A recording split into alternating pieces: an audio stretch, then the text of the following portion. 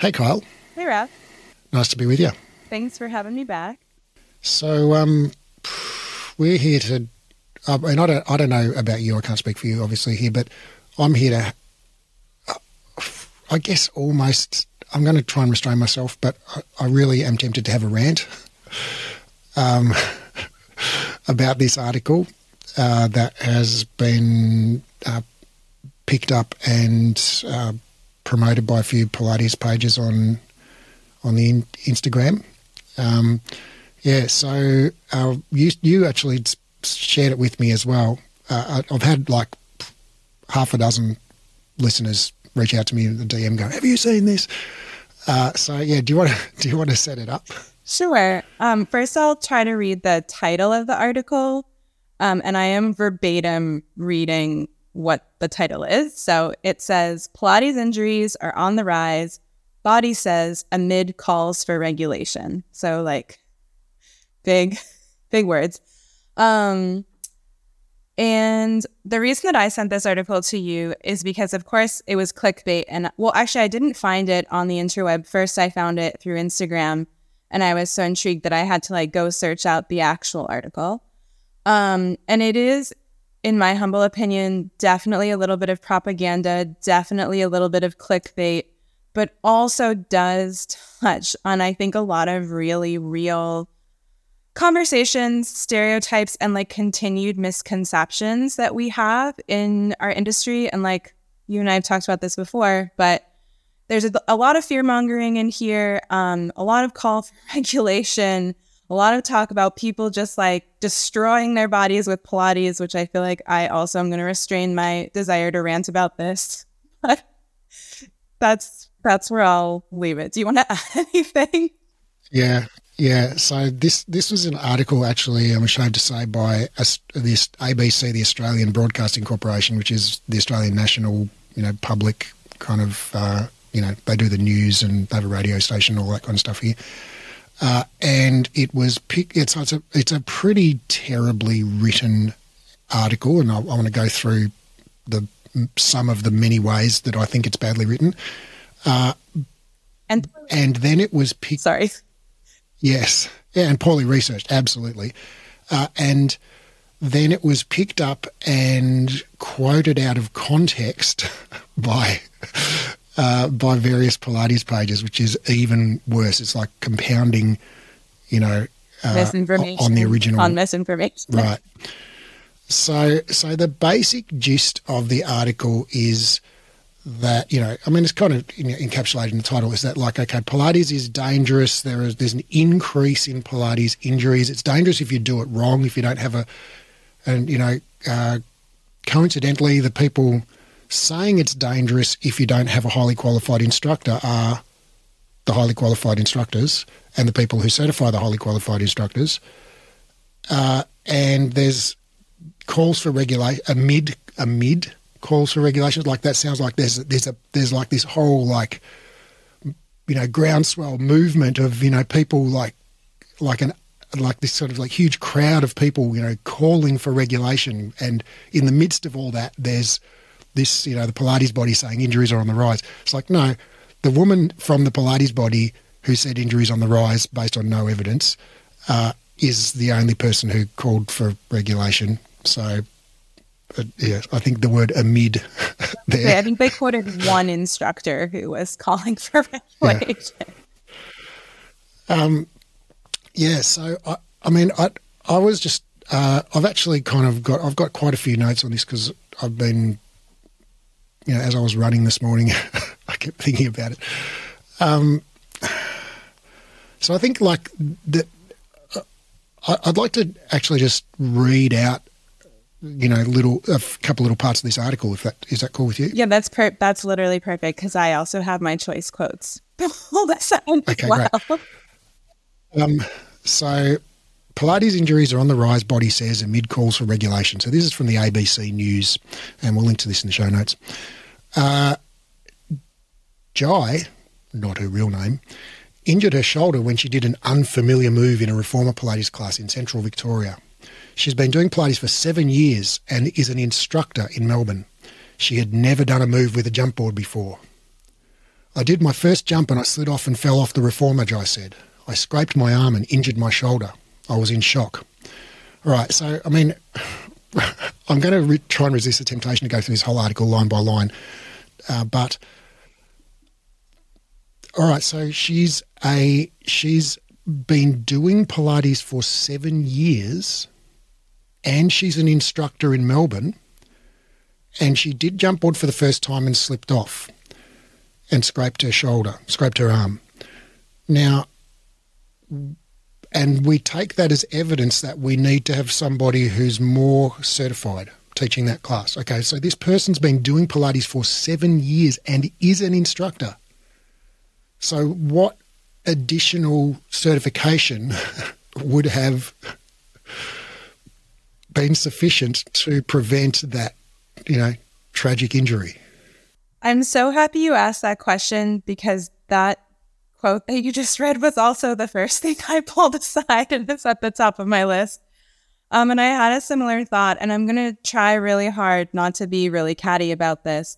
So I feel all of those things as well. And my first thought in my sort of like newer evolved life of the last 3 years as a Pilates instructor, my initial thought was she fell off the reformer and she injured herself. I don't feel like that was necessarily the fault of the instructor. That seems like either she was pushing herself too far in a scenario that she didn't feel comfortable with, so therefore it was like her judgment call, she shouldn't have been doing that movement, or like maybe she wasn't strong enough or stable. I don't know. And not to put it all on the woman who had a negative experience in class, but the other thing that it made me think is I've been teaching for 10 plus years at this point, and I've never yet been in a class or taught a class where somebody actually fell off a piece of equipment. So I'm going to give the benefit of the doubt that that's like a pretty rare experience. And the last time I was on Pilates Elephants, I was here talking about some pretty crazy things that people were doing with props on reformers. And even in that scenario, like nobody actually fell off the reformer.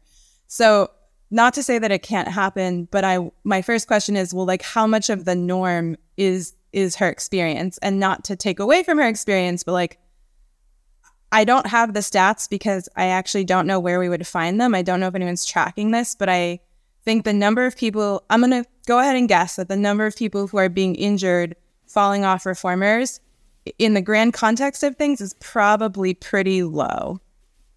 Yeah. Well, I mean, that's another point here, is that every single bit of data about injuries in this article is 100% anecdotal. So it's just like someone had an experience and they related that experience. And so, it's unfortunate this woman fell off the reformer and scraped her arm, and I, don't wish that upon her. But all right, so it doesn't sound like scraped my arm. It doesn't sound like a terribly serious injury. And I just think like, right, well, so, I mean, I don't know any of the context. I don't know, what was happening, what instructions were or weren't given, etc. So I can't really make any judgments about whether that move was taught well or badly or whose fault it was or whatever. But I think, Pilates is one of the safest activities, known to humans. And, even so, even in very safe activities, like there's a non-zero probability that someone's going to get injured. Like if enough people do Pilates enough times right around the world, someone's going to scrape their arm at some point. If you put 1 million monkeys in a room with typewriters, one of them's going to write the works of William Shakespeare, but it's, it doesn't, but that doesn't mean that monkey is a genius.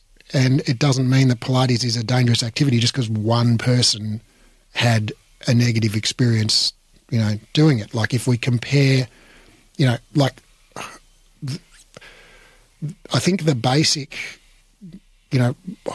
my biggest problem, I've got two big problems with this article. My biggest problem, I think, I was trying to reflect on this, and it's the sloppiness of the thinking that is really the whole reason this podcast was born is to combat that kind of sloppy thinking within Pilates that says, okay, 1 million people did 1 million Pilates classes last Monday around the world, and one of them slipped off and, scraped their arm. Therefore, injuries are on the rise in Pilates.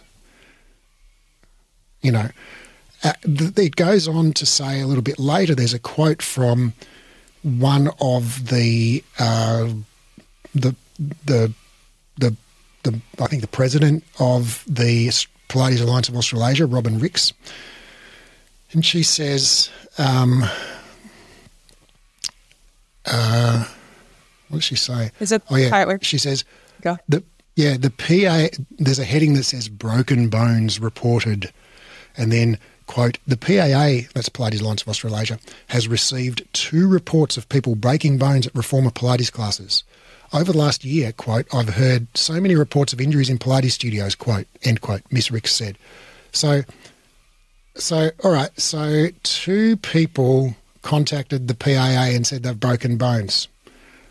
Does that mean Pilates injuries are on the rise? Like that is the literal definition of an anecdotal.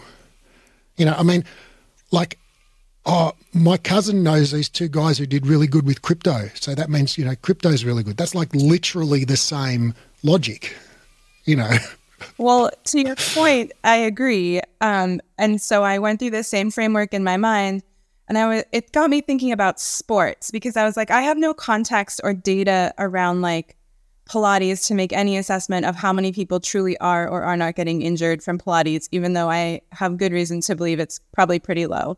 So I was going down the rabbit hole of trying to find out where I could gather information about sports injuries, which led me to Google Scholar and then Johns Hopkins and their sort of like sports medicine research. And reading about it, it's like, of course, there's in professional sports, like people get injured. I think we all know this, but I was trying to find information about the actual rate of injuries that tend to occur. Sorry, I lost the data. I was like going to quote the number and now I can't find it. But it was saying that in the US, like they're talking about teenagers and children, like 30 million, and these are like pre-professional athletes, like 30 million teens participate in some form of organized sport, and there are more than 3.5 million injuries each year. And this is like any type of injury. It could mean they like sprained their ankle or broke a bone. It doesn't specify which things we're measuring for, but it's like out of 30 million, only 3.5 of them are injured. And this is across all sports. And like we could assume that like the variety of sports that these kids are participating in are varied in terms of their contact, like physical intensity. Like football, and like US football is a very high contact sport versus like, I'm going to guess that fewer people are probably getting injured playing baseball, but like I don't have the data for those particular things. So I don't know, my mind went off on a tangent thinking about sports because I was trying to contextualize that information in relationship to our Pilates world. And I would need somebody to lead a really convincing, or give me a really convincing argument to believe that we are experiencing anything on those levels, not that that was being suggested, in Pilates land. And that because it's not something that I'm aware of that's currently being studied, I'm going to go ahead and guess that the level of like actual injuries in Pilates are pretty low overall. Yeah, well, I've looked into this as well, and I've been able to find absolutely zero research relating to the base prevalence of. So if you wanted to make so here's where the article is big area where it's very sloppy in the writing and the researching, is that journalism's supposed to be unbiased. It's supposed to present the facts as we understand them and without necessarily interpreting them. That's my understanding of what good journalism is. And leave the reader, better informed and able to make a more intelligent decision about what their views are. And so, if you were a journalist and you're writing an article about crypto, and you happen to know me, and I've got my cousin who did really well in crypto, and I said, oh yeah, crypto's awesome because my cousin made all this money. Like, would you just do a big article called, crypto fortunes on the rise, or would you go and do some research and look up, okay, how many people, lost their shirts in crypto and how many people made $1 million and how many people basically just made no difference, like they invested some money, they didn't make or lose any money, and then maybe get some stats from the crypto exchange or whatever, wherever you buy and sell crypto, I don't know, right? So you would get some stats, right? And you'd say, well, the actual crypto outperforms the stock market by this multiple or whatever, right? You'd get the info. And so the same, if you were writing an article about, injuries are on the rise in Pilates, well, surely you would go and do some research and say, the average injury incidence in Pilates is 6.1 per 1,000 hours of people doing Pilates, which is compared to other sports or exercise, is more or less dangerous than, boxing or golf or badminton or whatever, and you would say, okay, well, that was in, the year 2000, but since then injury rates have increased to, 9.1 per 1,000 hours. So injury rates are on the rise, you would actually do some research. And of course, when you do that research, what you find is there is no research on the prevalence of injuries in Pilates, but there's research on similar sports and sports or activities that I would consider, probably, in principle, likely to be more dangerous. Things that are similar, I think, to Pilates would be like yoga, Tai Chi. I would expect to be like a similar level of risk in those types of things. Maybe gym would be the same or maybe a little bit more dangerous. I don't know, because you're working with weights and things in the gym. And things that might be like similar but maybe a little bit more risky, in my sort of guesstimation, would be things like, I don't know, breakdancing, gymnastics. It's sort of like Pilates but like more fast and athletic and ballistic. And, when you look at, there are injury prevalence studies for those activities. And what we see is that, things like gym and yoga are incredibly safe. It's like the just about the safest thing, like the most dangerous part of going to the gym is driving there. That's the most dangerous part. And when you look at the injuries that happen in gyms, and I'll pop some studies in the show notes, but these are studies from emergency room admissions from people who injured themselves in gyms in Victoria, here in Australia, and they found that like the number one cause, like with a bullet, by a mile, the biggest cause of injuries in gyms is people dropping shit on themselves. People just doing stupid shit like falling off treadmills, dropping weights on their foot or on someone else's foot, just like being, young men being idiots, basically, and it was overwhelmingly young men, right, who were doing it. And when you look at the prevalence, and so the overall injury rate is very low in gyms, and the vast majority of injuries that do occur are people tripping over shit, falling, dropping shit on themselves, whatever. And then when you look at like yoga, very, very low injury prevalence. And actually the biggest predictor of risk for injury in yoga is how long you've been doing yoga and how much yoga you do. So in other words, the longer you do it and the more you do, the more chance you're going to sustain some kind of injury, which is like, duh, that kind of makes sense. But it also suggests that, well, being a novice actually puts you at less risk for injury in that activity. Interesting. Right? So it's like, all right, so things that are similar to Pilates, like gym and yoga, have incredibly low injury rates. And then things that are even more, like, in my view, probably risky, like breakdancing and gymnastics, they also have very low injury rates. Like, I haven't got the paper in front of me, but there was one paper that looked at breakdancing as one of the, I think it was like the Junior Olympics or something, sports in Korea a couple of years back. And they found that the breakdancers had like, out of like 100 plus sports, they were like the fifth lowest rate of injuries, like right up there with badminton and golf and stuff, like it was very, very low injury rates. And those breakdancers, they do incredible, crazy stuff with their necks and wrists and backs and things. So I just think like a rational person could not conclude that Pilates is a highly risky activity. I think that's fair, and I agree. And to your point, like I also, when I was searching on Google Scholar, there was nothing available about actual studies that have been done, related to Pilates injuries. But the thing that did kept coming up, which was very unhelpful, was like a lot of books that people have published about like Pilates for posture and all this stuff, which you've already talked a lot about on the podcast. So not very useful.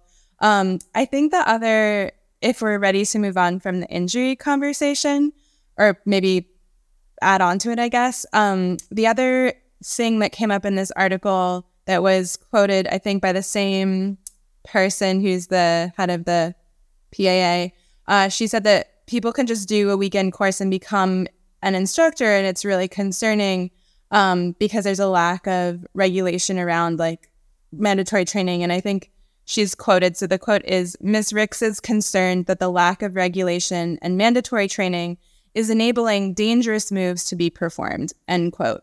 And when I read something like that, my initial question is like, well, can we all define what dangerous moves are? Like, I don't know if I know what dangerous moves look like in Pilates land. So what do you think? Jump board obviously is one of them. I mean, we should never do it again.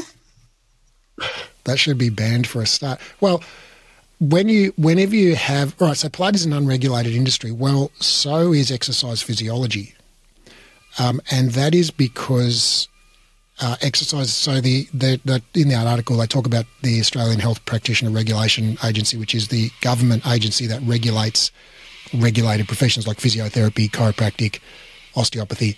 So you can't just call yourself a chiropractor and start, cracking people's necks. Like you have to, by law in Australia, you have to, be accredited by the Australian Health Practitioners Regulation Authority. And that is because those professions, physiotherapy or physical therapy, osteopathy and chiropractic, they do spinal manipulations of people's necks, which is considered a high-risk activity because you've got your vertebral arteries that go, through that area, and so the potential, it's not very risky, but the potential to cause like a life-altering injury to somebody exists, when you're cracking someone's neck. And so those agencies are regulated by the government for that reason, because it's, and so, same with other professions that are high risk, like pilots. I guess I don't want my pilot to have done a weekend course, or my surgeon. Or your dentist. Right.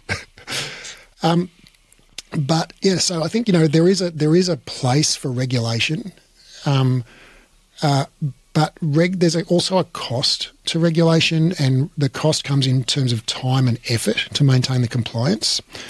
And, for example, overseas physios, like people qualified as physical therapists outside of Australia who come to Australia, they often take years to pass the APA exam here, and a lot of them end up giving up and actually becoming Pilates instructors instead, because it's just like all too hard. They fail the exam 3 times because they spelt a word wrong because English is not their first language or whatever. And like really, I mean, if we go to the ultimate, like the ultimate in regulation was communist Russia, right, where the state regulated everything, including like food prices and whatever. And it's like, well, we all know how well that worked. I think most people would agree that, lining up for 2 hours every Monday to buy your bread, it wasn't great. There's a better system.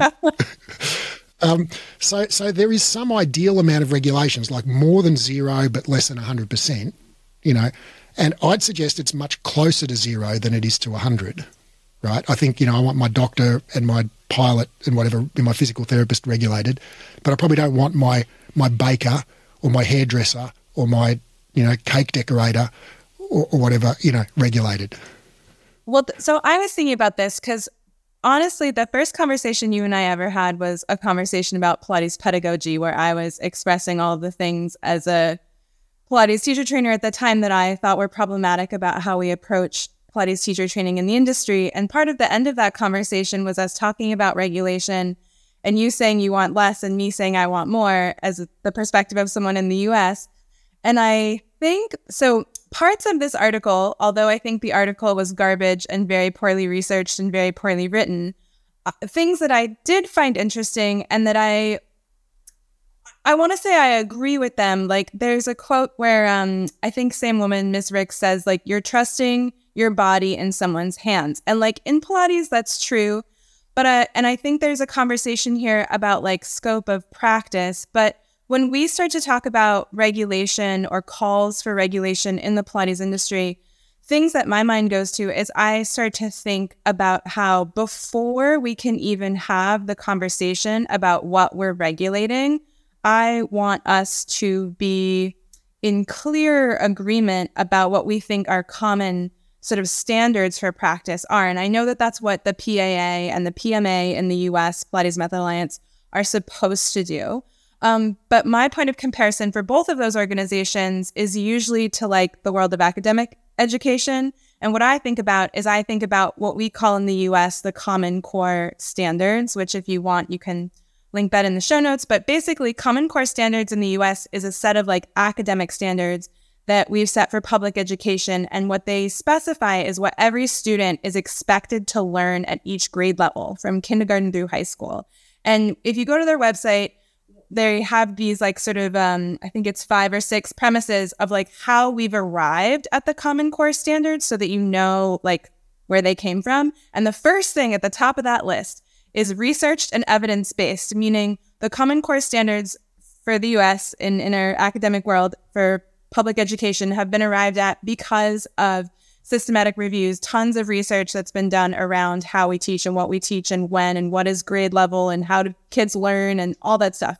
So like if we want to go down that rabbit hole in terms of regulation in the Pilates industry, I think it would be really difficult, but I would maybe be interested in that conversation because I think, as you've pointed out, as Pilates Elephants has pointed out, there's so much old research, like not updated research that we continue to quote. And I think this article is an example of that. But when people start to call for regulation in the Pilates industry, or people start to talk about what a qualified instructor is or isn't, the thing I always hear people going back to is like, oh, well, they should be a minimum of 450 hours certified or whatever it is. And my question about that is like, well, if you're certified in 450 hours of like old research that is not, that we know from a lot of other sources is not current, like, is that really a better, more qualified teacher who potentially went to a mat training weekend that was only 50 hours, but actually like has a lot more information about like pain science and motor learning? Right. Or, yeah, I mean, so just simply the number of hours, you know, I mean, I think this is, I like that this is an area where I don't think we 100% agree. And I agree with a lot of what you've said there about, you know, if we do have standards, they should be based on systematic reviews. And I'm a big advocate of clinical guidelines and standards of care. But in terms of, I guess I'm going to, you know, disagree with you on having standards of education, and I'm talking within the Pilates world here, not within the academic world. Because, like, the fundamental problem there is, like, well, who gets to define the standard, right? And and we can't literally all collectively, you know, like all like 200,000 Pilates instructors in the world, you know, get together and have a discussion and come to a consensus. Like, there's got to be somebody who, at the end of the day, says, okay, here's what the standard's going to be, or some small group of people. And so inherently, we're putting the power to decide, you know, what the definition of, you know, quality Pilates education is. We're putting that decision in the hands of some small group of people, essentially an elite, and, you know, they get to define it. And it's like you say, then we come up with, you know, seemingly arbitrary things like it has to be 450 hours. And it's like, yeah, well, if you put someone in front of a TV for 450 hours and get them to watch, you know, outdated Pilates, you know, dogma, it's like, does that make them a great instructor? No. So it's like, well, sure, there's something aside from the number of hours that determines the quality of an instructor, you know. And you and I both know, I'm sure everybody knows, that's like, well, it's possible, you know, is there anyone who's ever graduated with a degree but is still an idiot? You know, like, is it possible to... Yeah, like in all the doctors that graduate, there are 1 or 2 doctors in that class that are probably terrible doctors. Like... Right. Like, well, in every class of doctors, someone graduated at the bottom of their class, right? Yeah, totally. So I think, I think, I'm an advocate of quality education, obviously. I mean, I have a Pilates education business and we strive very hard to provide quality education. But I think, my definition of quality education is not the same as, obviously, Rob and Rick's definition. And so why should I get to impose my definition and make her, do it the way I think it should be done, and vice versa? Why should she get to impose her views on the way I think it should be done? I just don't think that's a viable situation. I actually think it's the regulation. Now, like I said before, I'm in favour of regulation in some situations, so I'm not against regulation per se. But I was thinking something like Pilates where the risk is very low, right? Even if you do it wrong, because of all of those break dancers and all of those yogis and whatever, and wrestlers even have low injury rates, etc. So the risk has got to be very low. And so what are we doing when we're regulating is we're creating barriers to entry. We're making it harder to get in. That's the whole point of this article, right? It's saying like, we're just letting anyone in. You can do a weekend course, right? So by regulating, we're making it harder to get in, which inherently favours the incumbents, people who are already instructors, right? So it makes it harder to get in. So it's basically an anti-competitive situation, right? And I think that if I look at this with an uncharitable, frame, it looks to me a lot like somebody who is already in the industry and is fearful of new entrants to the industry who are really getting some traction with, say, like things like fitness Pilates and high-intensity Pilates, and somebody who's very fearful that those people are going to take her customers and is saying, oh, no, those people shouldn't be allowed in the industry, because they're dangerous and bad. Now that, like I said, that's an uncharitable view, but I think there's, you could make an argument for that. So, yes. Okay. So 2 things. Like, I agree with you on the business part, because there actually was a quote in the article about that where she said, or somebody, one of the 2 people that were quoted said to the extent of like, well, anyone can open a studio right now. And my response to that sentiment is like, well, you don't have to be a great Pilates instructor to be a great business owner. And some could argue that the owning of a studio and the teaching of a Pilates class don't necessarily have to be skill sets that go hand in hand. So I'm with you. I don't think you need to be you don't even need to be a fully qualified Pilates instructor to open a studio. Like, if you have a great mind for business and you want to do that, like, God bless you, like, go ahead. Well, you don't need to be a medical doctor to open a medical clinic. You can't practice medicine in the clinic. Right. Yeah. But you don't have to be a doctor to own a medical clinic. Right. And maybe and potentially there's an argument there around not being somebody who is a medical, like a doctor or Pilates instructor in the Pilates context, that gives you a better mind for business or a better sense of how to run the studio from the outside, because, I don't know, you're approaching it with a franchise mindset or a fitness mindset. I don't know. I think that is possible. And I do agree with you that should be open and like fair game.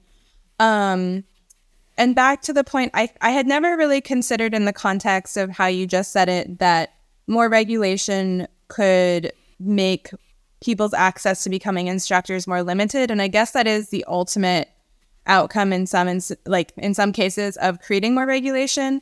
But I think the reason I always drift towards wanting that more is because Well, I'm sorry, Cole. I just want to just briefly jump in here and say, well, when you said like regulation could control, the people's access, well, to regulate literally means to control or maintain the rate or speed, right?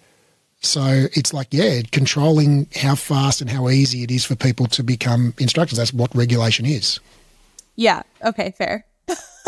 But at the same time, my heart goes out to all of the Pilates instructors in the world, myself having been one of them, who read articles like this, and including, we don't have to talk about it, but another garbage article that I sent to you that had a lot of other misinformation in it, that is recirculating all of these fallacies that exist in our industry. And it's like, I'm never judging the instructor who received the bad information, and bad is a huge judgment, value judgment. I'm never judging the instructor who is acting on the information that they were taught by the body that educated them. I think it's incumbent on the educational institution, wherever that is, be it Breathe Education, Balanced Body, Polestar, like name all of them. All of those institutions, even in my mind, are responsible for the education that they're delivering. And I wish that more education, like whatever businesses, had a commitment to a higher standard of teaching and updating their information. And I think that's why I always feel like I want more, in huge quotes, like industry regulation, is because I want that conversation to happen more. Like, I'm so sick of reading articles that are talking about TI activation and low impact exercise and how like that is all of Pilates.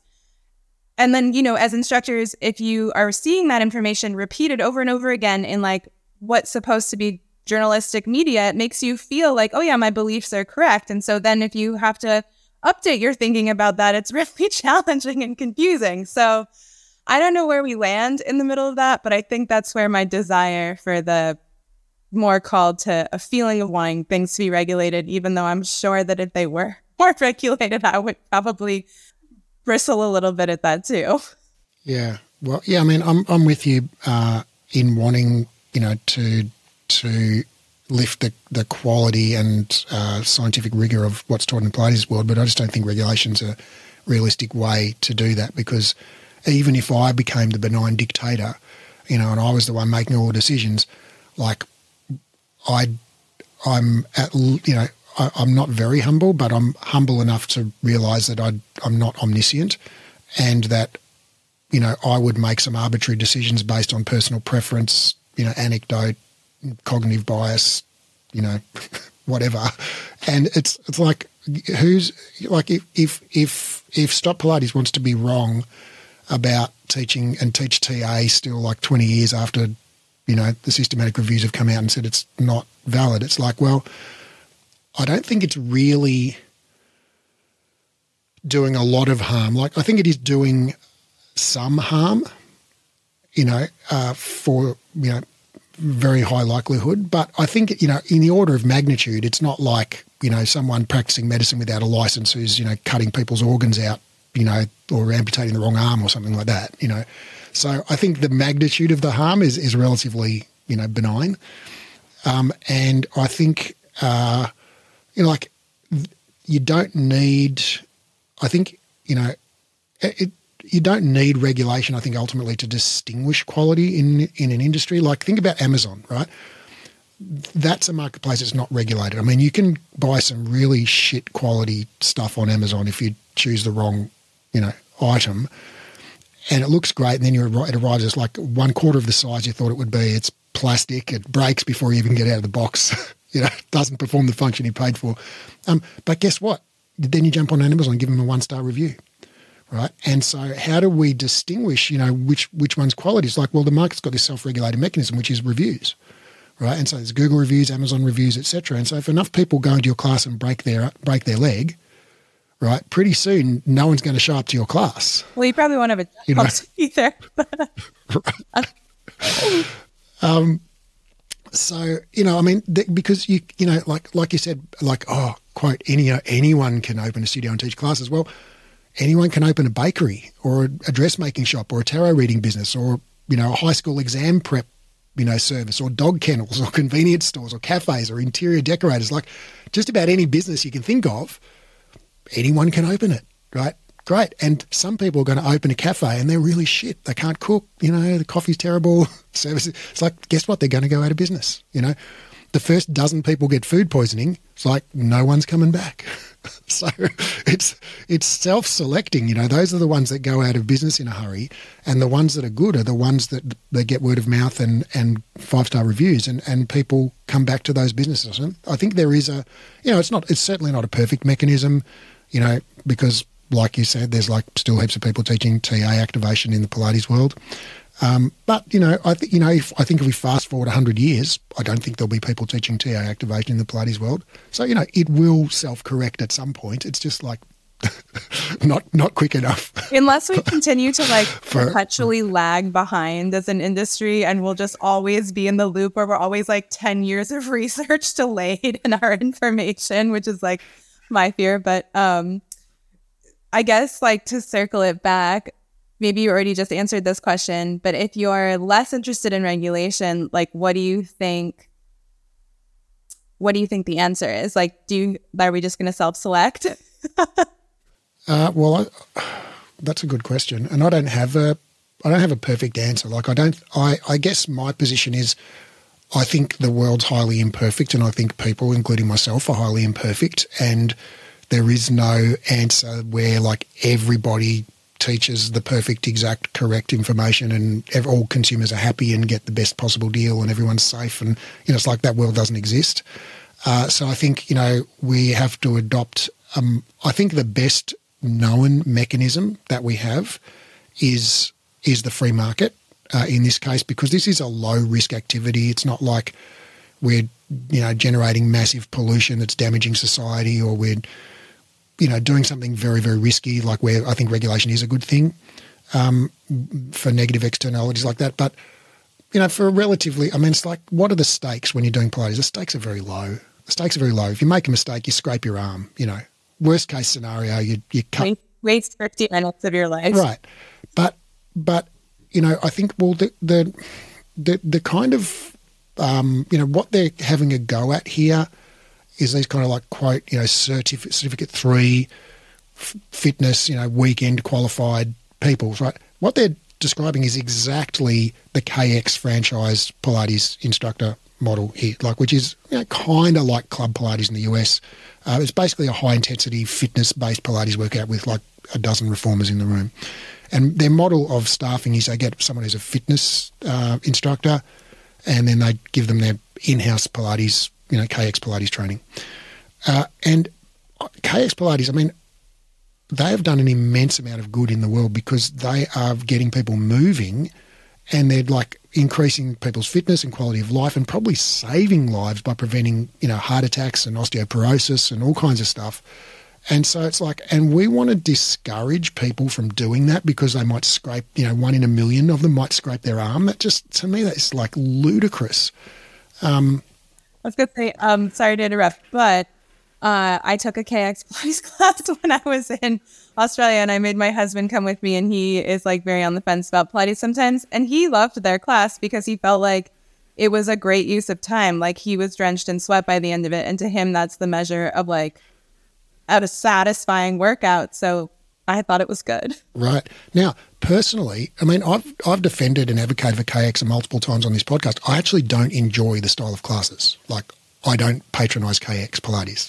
It's not my cup of tea. But I think it's a fantastic thing for people who do love it, and there's lots of people who love it, because it gets people fucking moving, and it gets them strong, and it gets them out of breath, and gives them some social interaction. I think it's fantastic. There's so much great about it, and I think for us to be, we've got a worldwide epidemic of obesity and sedentary behaviour, and for us to be discouraging people from exercising I think it's borders on like criminal. I think it's immoral to discourage people to exercise. So I guess like what is the answer? I don't have a good answer, but I think the best answer that we have available is the free market, and I think reviews, and transparently sharing what you're about, like we do on this podcast. Like what you hear in this podcast is what you get inside our courses. We're a bit more organised inside the course because this podcast is basically freestyled, and the courses are much more organised. But like the views expressed within the podcast are going to be very, very, very similar to the views expressed within the training.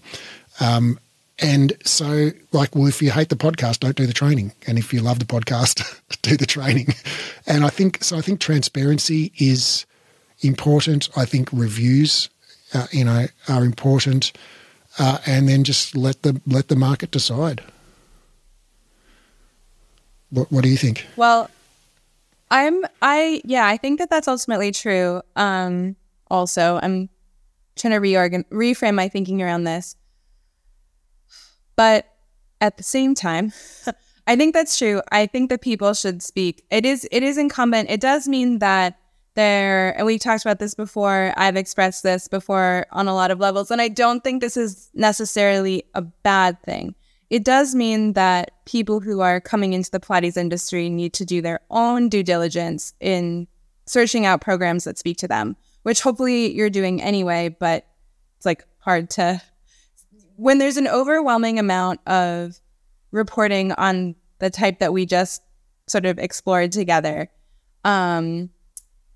it feels discouraging for me as somebody on the other side of that like thought process that like people are getting injured and Pilates is dangerous. Like I just get really frustrated hearing that repeated over and over again. But to your point, I think ultimately people need to move more, and like Pilates doesn't need to be as precious as we always make it. Like our scope of practice as Pilates instructors is truly, and I don't mean this in a negative way, it's truly quite small. Like I think that in the Pilates industry, we also like to like lean towards talking about ourselves like we're like life-changing gods. And I know that sometimes our clients and our students can treat us that way because we offer potentially transformational experiences for them by like helping them move better, feel better, all the things that happen when people exercise more often, which I am with you. I want more people to do that.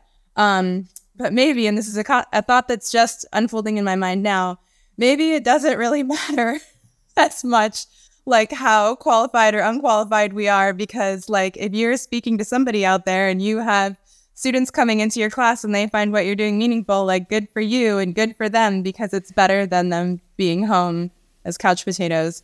I don't know. I need to mull that one over more. All right. Well, I want to address the first thing you said there about, it's a pity that it's in sort of basically then it's caveat emptor, right? It's buyer beware. It's incumbent on somebody coming into the industry to really do their research and find out, who is good according to their definition of good, and to make the right choice for themselves. But I think that's regulation doesn't solve that. Like if you look at university courses, where something like a physical therapy course or an exercise physiology course, the one I did at university, it's like it's not regulated technically because it's not a government regulation, but it's mandated by Exercise and Sports Science Australia here in Australia. So if you want to offer an exercise physiology degree at university, you have to have certain things in the curriculum, a certain number of hours on this topic and a certain number of hours on that topic and whatever. And so it's basically, for all intents and purposes, de facto, it's regulated. And so there are like a dozen universities in Australia that offer that, ESSA compliant course. But you can go to one and hate it and think that was shit. The lecturers were terrible. The exams were the rehash of last year's exam. The tutes were boring. There was no support. Like you can still have a terrible negative experience and feel like you didn't learn anything. I mean, in my degree, my anatomy course consisted of the lecturer droning on, muscle, name, origin, insertion, action, innovation, blah, blah, blah, for just like muscle after muscle for 3 hours once a week. It was like there was zero engagement, zero contextualization, zero, problem solving. And it's like, well, that was a compliant, that was an accredited degree program, So I think regulation doesn't solve that, regulation doesn't solve that.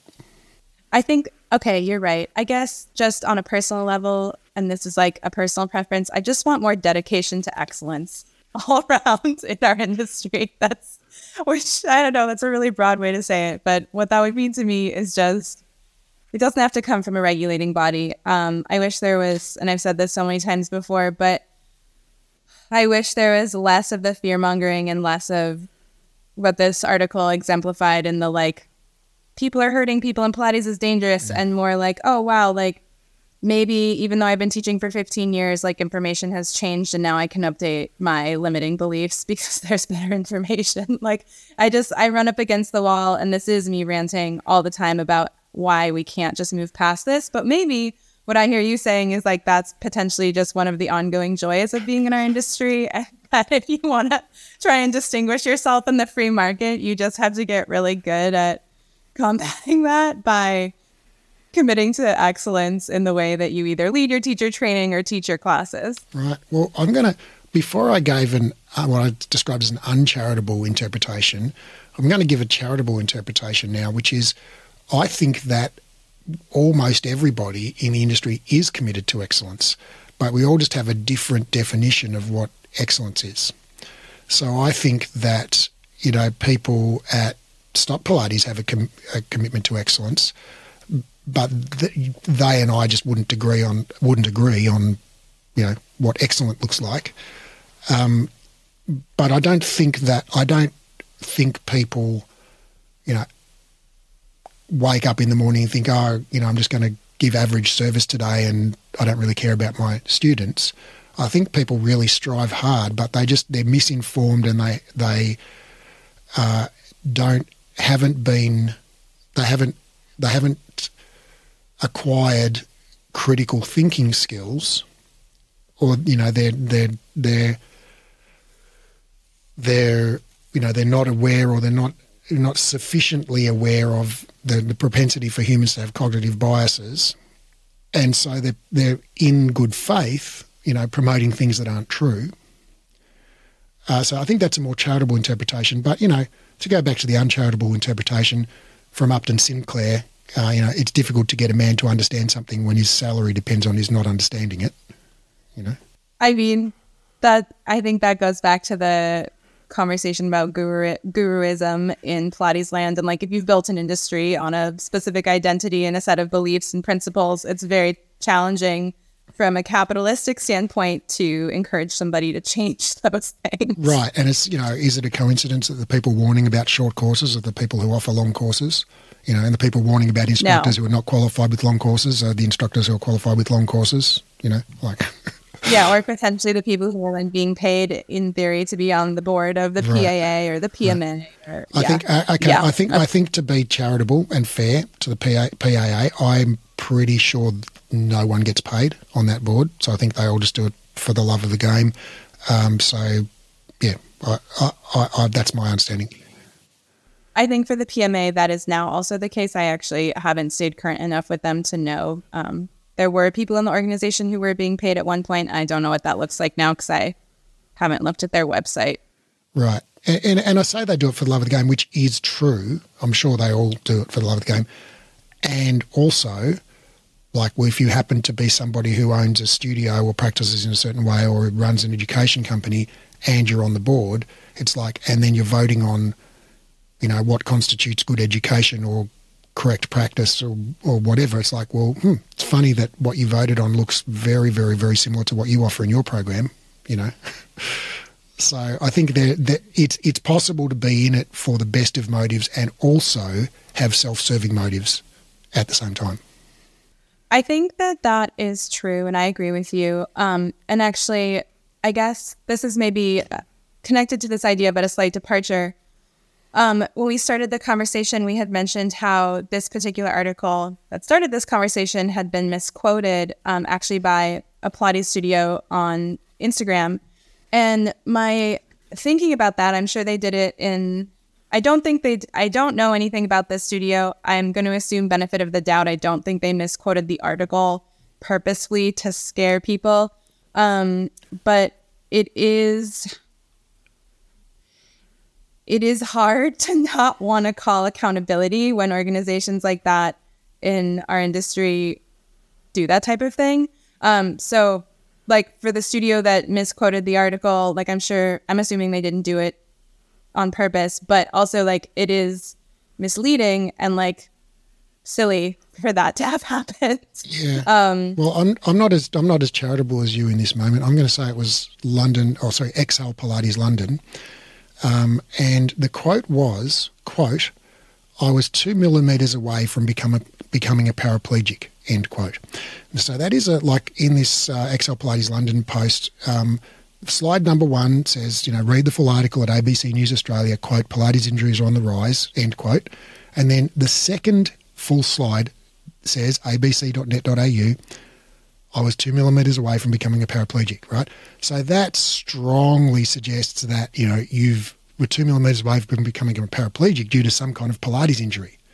But when you read the ABC article, which I will now read to you that part,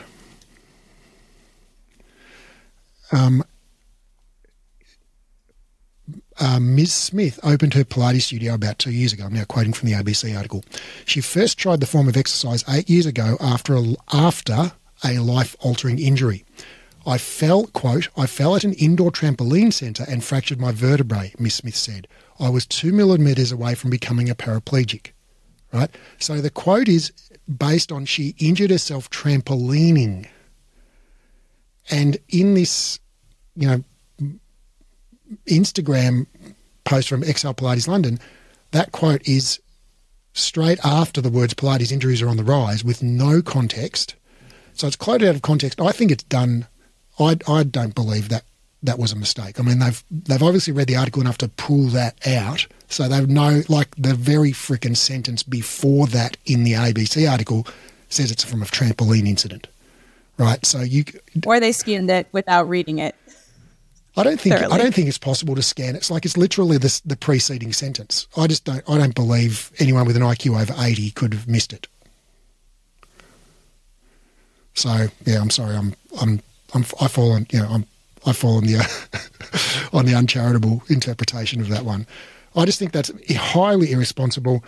I was 2 millimetres away from becoming paraplegic. It's fear-mongering, plain and simple. It's completely out of context. It's a misquote. I think it's, that should be retracted and, removed from Instagram. Not by Instagram, but I think XL Pilates London should remove it. Yeah. And to be fair, in the article after that, the article does go on to speak really positively about Pilates and a 72-year-old woman who's gotten stronger and fitter. It's like there's a positive part of the Pilates context at the end of the article right after that story. So I'm with you. That was it.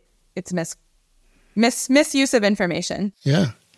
I think with, this, and a couple of, it's not just XL Pilates, a couple of other Pilates studio or pages in Instagram have sort of reposted their sort of quotation or highlights of this ABC article.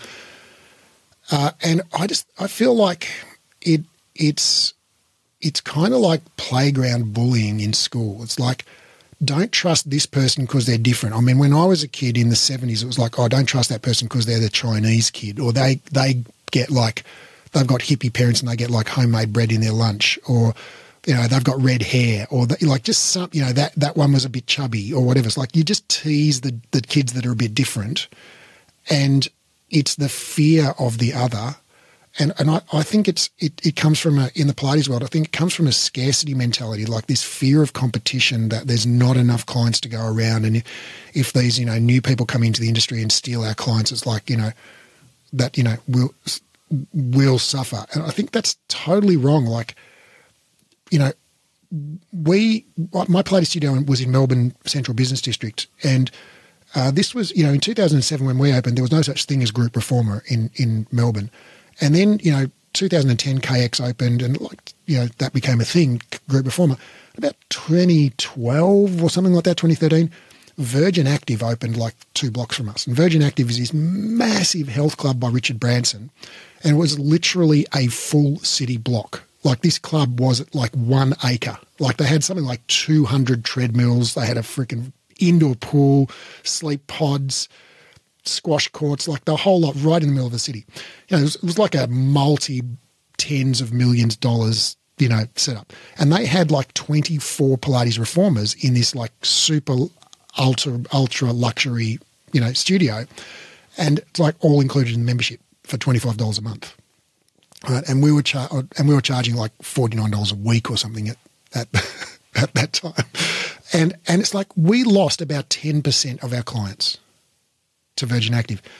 But over the next year, we gained another 30% of clients who'd started Pilates at Virgin Active and were like, oh, this is awesome, but I want, a more bespoke experience. So I'm going to go to a more bespoke studio. So I think, all right, well, if you lose 10% of your clients to KX and they lose 10% of their clients to you, you're going to be better off because they have more clients than you do. So I think it's a tide that raises all boats. I think, these fitness style Pilates places, Pilates in gyms, whatever, introduces a lot of people to Pilates who would never have been introduced to Pilates in the first place, and sparks an excitement and a desire to to go deeper into Pilates. And I think that benefits people who operate, people like us, people like you, if you listen to this show probably, that are more bespoke and have a smaller operation and are more specialist. And I think it's all to the good. I think having those fitness Pilates like businesses actually makes the pie bigger. I agree. And specifically as somebody whose business right now literally is teaching private clients who were all exposed to Pilates more or less through like massive group classes and then decided that they wanted to make it their like primary personal practice. Like, I think that is true. Something that I was thinking when you were speaking about scarcity mindset is I think there is some inherent part of our Pilates history and culture that is just really attached to that as well. I don't know if you or any of the listeners follow Kathy Ross Nash. I don't know her personally. I just am on her newsletter and have taken some classes with her, but she made a really, what I personally feel is ungenerous post. There was a lawsuit recently where she was suing one of her former students, and this is all online unless she took it down, so you can go read about it later. She was suing one of her former students for teaching, in huge quotes, her work. And this was highly contended because it's like, well, she's teaching classical Pilates, and while she has her own spice of life, like, she didn't invent the system and she didn't invent Pilates. So like, how do you steal somebody else's work? And I think I'm using her as an example. She's not the only one who has done this. Many other sort of elder or connected to the lineage of elder Pilates people have done this. You can probably name examples, but she wrote in her manifesto or whatever you want to call it about this that she posted on Instagram, and it stuck with me. She wrote this thing at the end that basically said, like, you people out there, all of you new Pilates instructors, if your elders don't want to share with you, it's your fault because you are making them feel like they can't share because you're taking, I'm not quoting directly, but basically it was like implying that we're like taking things and misusing them, which connects to me to this scarcity mindset that you were talking about, because it's a fear, in my opinion, of becoming irrelevant. Because what it says to me is that while you have this incredible body of work and this huge business, I don't know if any of the listeners have checked out Kathy Ross Nash, but she has a lot of followers and a lot of people who take her classes. It's like this fear of not having enough, and like there's so much room, as we've talked about many times, at the table for everybody, and like maybe we should think about that more before we start telling people that there's not enough space at the table. 100%. And I think if, back to this idea of, well, if your work is so special and unique, right? Well, if any old idiot can just like teach the same thing as you and no one can tell the difference, it's like, well, how special and unique is it? Well, that's the point. Like, if you're quoting directly from Return to Life, like, I don't know, there's only so many ways you can do that. Like, contrology is control, like the 100, there's not a lot of ways that you can make it anything other than the 100. Right.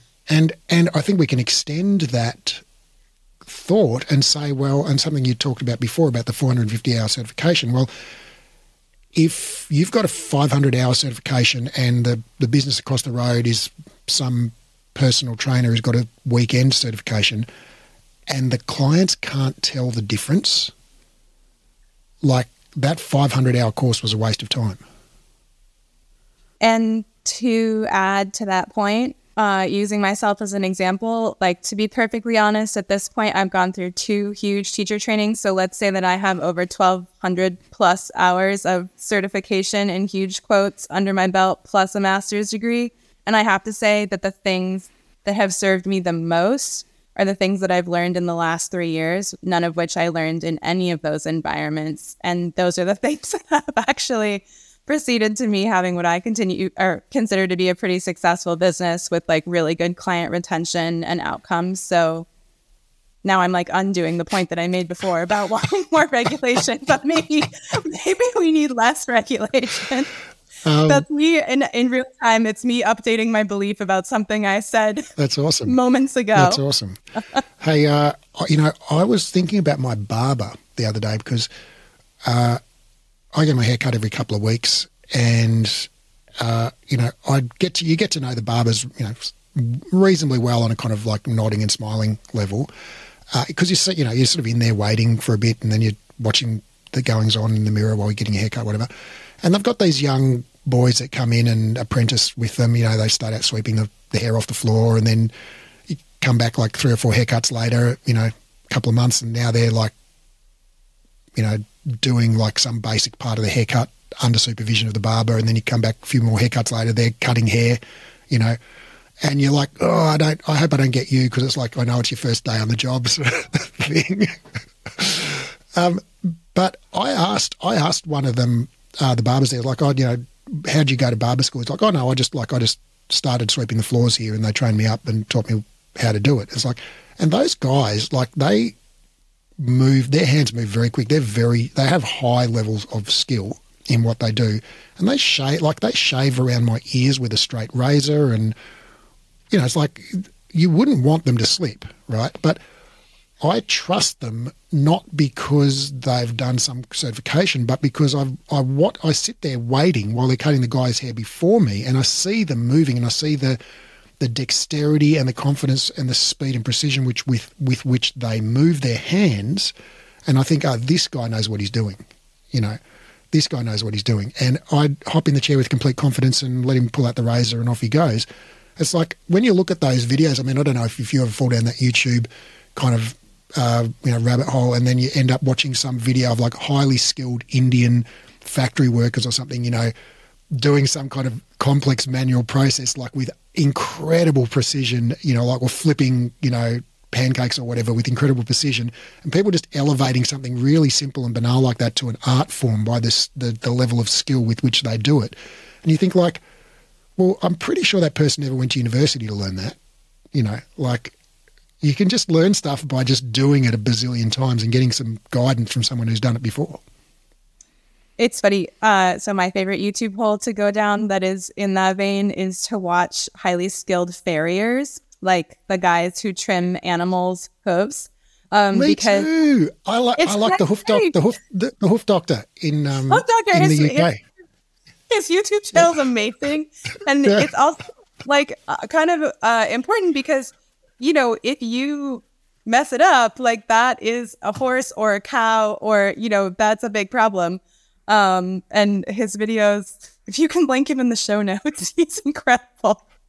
But to bring it back to Pilates, if we reference Caged Lion, like, I mean, essentially my understanding is that's how all of the initial, like, Joe never had a teacher training program. He just had people in the studio and told them what to do enough times that they like learned how to do it with like some observation and correction.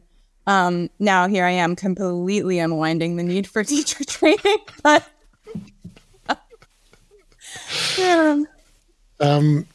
yeah, it's interesting. Like, my observation is, and this was sort of like when I was never within the Stop Pilates organisation. I was never employed by them, but I kind of was within their kind of superstructure. I was an instructor trainer for them, within. I don't think I ever worked for head office, but I was an instructor trainer accredited by Stop Pilates. And so I saw, like, sort of from a certain perspective, I saw from within that organisation, because I went to head office a bunch of times, like 7 or 8 times. I think I trained in Toronto there, and I sort of hung out with the head office people and had lunch with them across the road or whatever.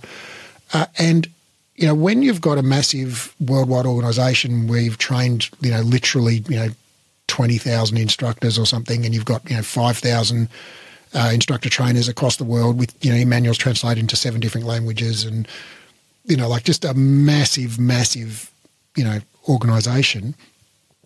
Like, I think standards are very important because, because when you get to that size, you've got, the person doing the training in, like, Sao Paulo, Brazil, for example, is someone who was trained by someone who was trained by someone who was trained by someone who was trained by Moira, right? So it's like there's so many degrees of separation from the original message, that you have to have some kind of written process and rule and guideline and lesson plan and, grading rubric and all of that stuff that says, like, here's what we consider to be competent and here's what we consider to be not yet competent, in this area. So I think that is important.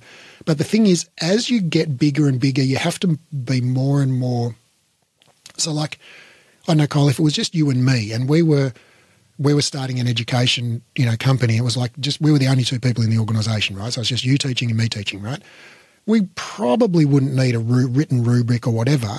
We'd just sit down at the end of the day and you'd go, I graded, Mary today, and she kind of sucked on the, footwork because she had her feet in the straps and her hands on the foot bar, and, she was doing it all back to front. So I marked her not competent, and we'd just laugh and nod and whatever. And there might be some edge cases where you go, like, gee, I just wasn't sure how Mary did today. Like she was in the right position, but her feet were, in the wrong spot on the bar, and I wasn't sure if to pass her or not. And we'd have a talk about that. We'd agree on what we thought was the best way to do it, and we'd both do it that way moving forward, right? But, when you've got like 5,000 instructor trainers with 6 different languages around the world working for you, you don't have that like dialogue, right? So you've got to make a rule, If your feet are more than 2 centimetres from the centre of the bar, that's a fail, or whatever the rule is.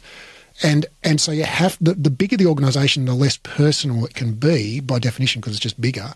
And so you have to be more strict and clear and precise with the rules, which means that you both raise the minimum standard and lower the maximum standard. Like you bring everybody into the middle there.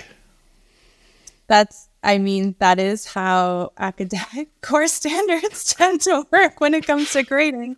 And I have had that experience when I worked for Equinox. I was like one of 2 managers. There was literally 3 of us running the international department. So like I was overseeing multiple teacher trainers in other cities, and we did run into that. And it is really hard. And you do need standards, because especially when you have a large student body that's paying for a course and they're coming back to you and being like, I don't understand why so-and-so in Toronto continues to fail me. Like, it doesn't feel fair. I'm doing everything apparently right. And you explore the situation, and it turns out that maybe that teacher and that student just have a personality difference. Like, you're trying to control for that. So you have to have standards that try to prevent those types of things from happening, which I think is why I always lean in that direction a little bit more. But now that we've had this whole conversation, I've fully transitioned to the other side, and I'm like, yeah, free market, like Google reviews, like, never mind, it's going to be fine. That's great.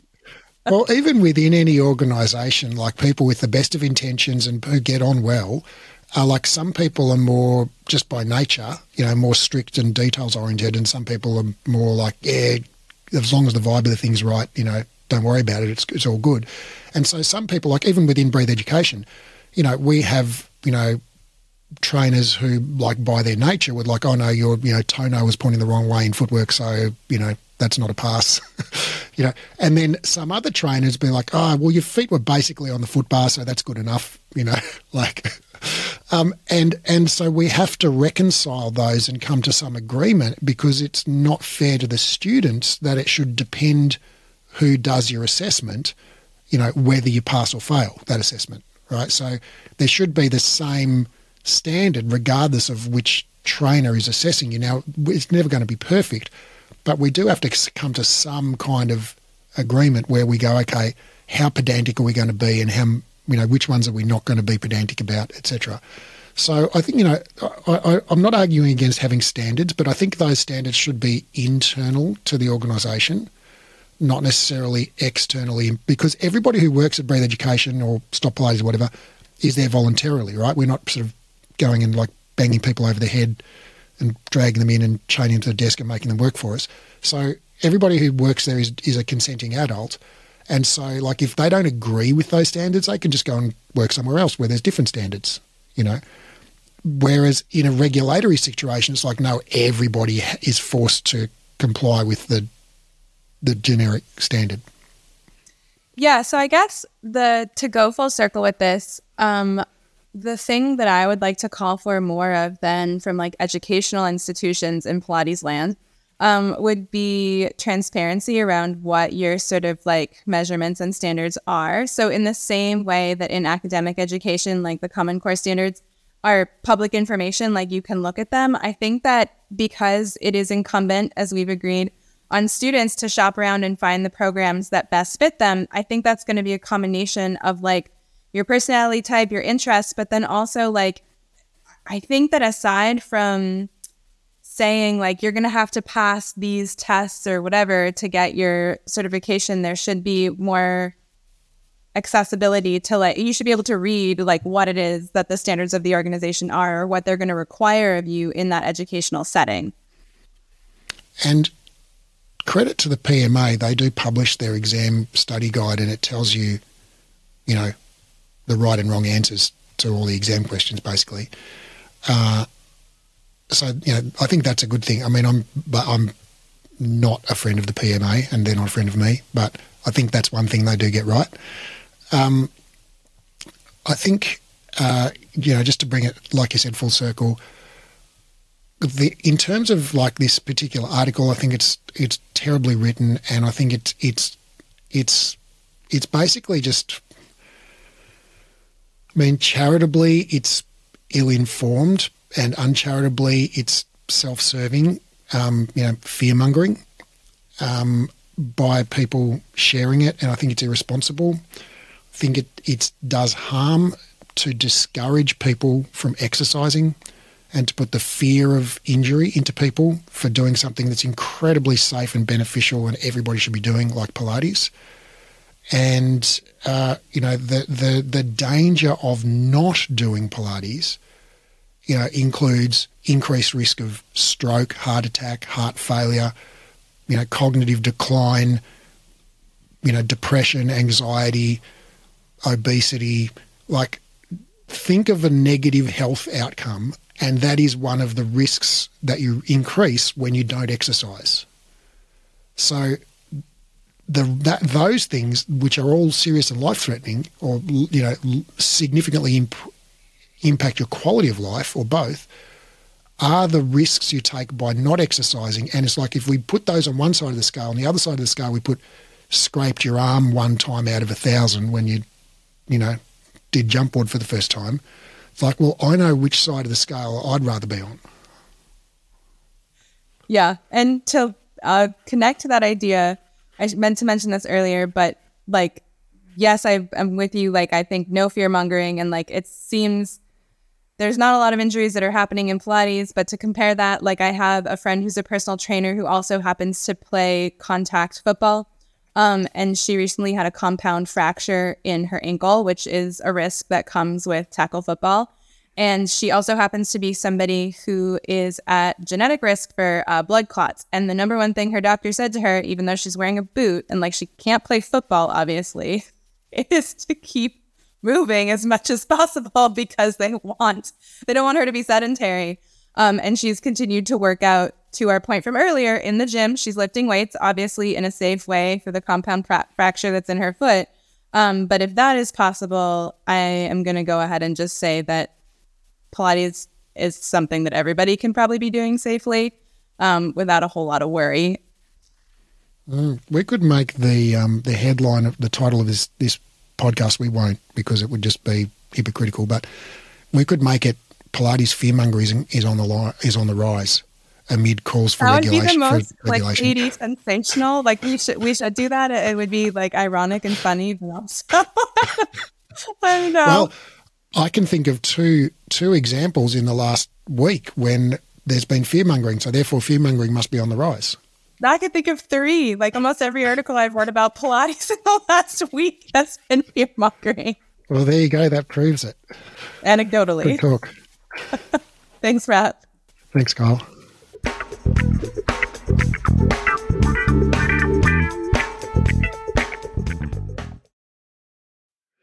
After 2 exercise science degrees and over a decade and a half of reading research daily, I've condensed all the current science on rehab into a program called the Clinical Exercise Specialist Rehabilitation.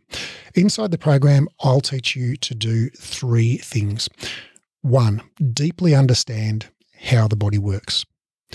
2, confidently and expertly rehab literally any client.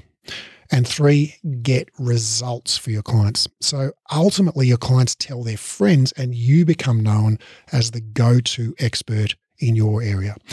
This program is completely unlike any education you've done before, even if you've studied with us before, because of the way we've built the learning design. It's an online, flexible, skill-based learning program, which means You keep doing the skills under supervision until you're good at them.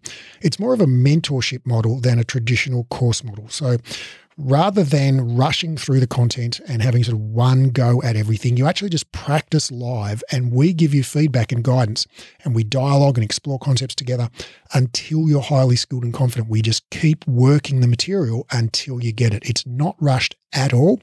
It's not about ticking off the content. It's about engaging, practicing and applying it until you own it. This is a life-changing program, not some weekend certification. I've put my heart and soul into building this, and I can't wait to share it with you and help you discover your genius for anatomy and rehab. Now, because of the highly interactive nature of this program, we're only taking on 12 students worldwide. The program starts on March the 1st, and the first 12 qualified people to apply will be allowed to enroll. So if you're interested in learning more, click the link in the show notes and download the course guide, or go to breathe-education.com and click on the clinical certification menu link in the top menu. That's breathe-education.com and click on the clinical certification link in the top menu.